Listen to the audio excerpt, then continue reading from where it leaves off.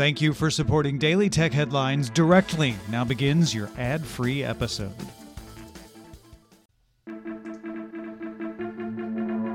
These are the Daily Tech Headlines for Tuesday, January 28th, 2020. I'm Tom Merritt.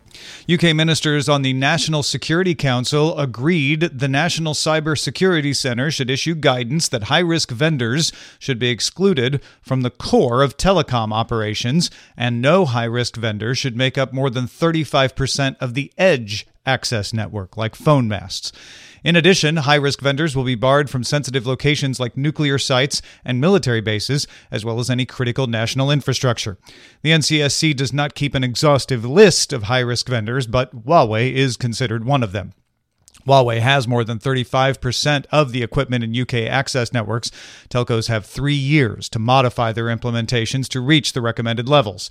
The guidance has been issued to telecoms, but Parliament will need to enact legislation to implement the guidance as law.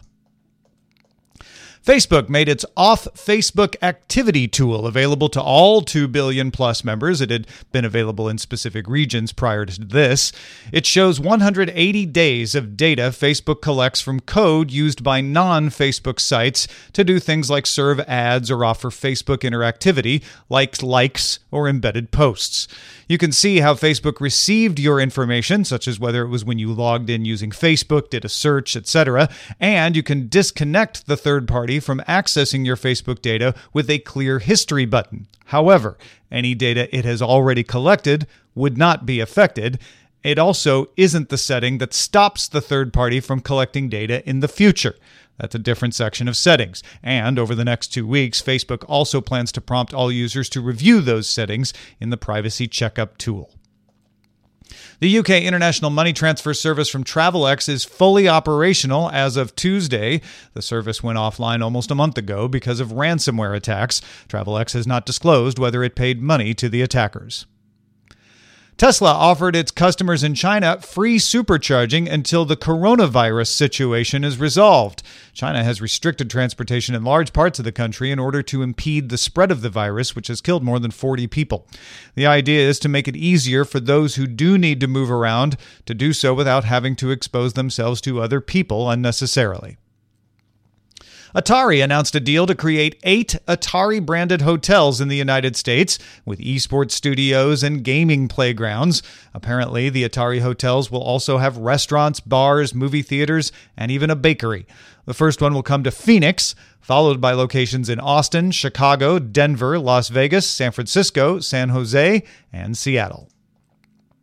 The Filmic app that can record video from multiple iPhone 11 lenses at the same time, such as front and back, has been released as an app called Double Take.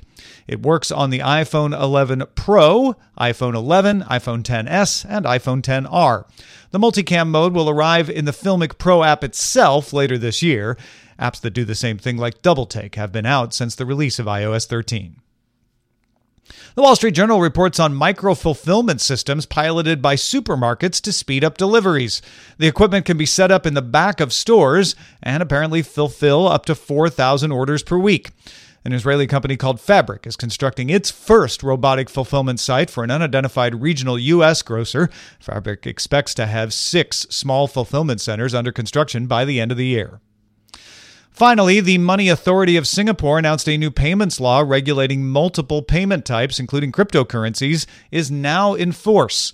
The law aims to promote e-payments while protecting consumers. It targets preventing money laundering, money loss, interoperability problems, and other technology risks.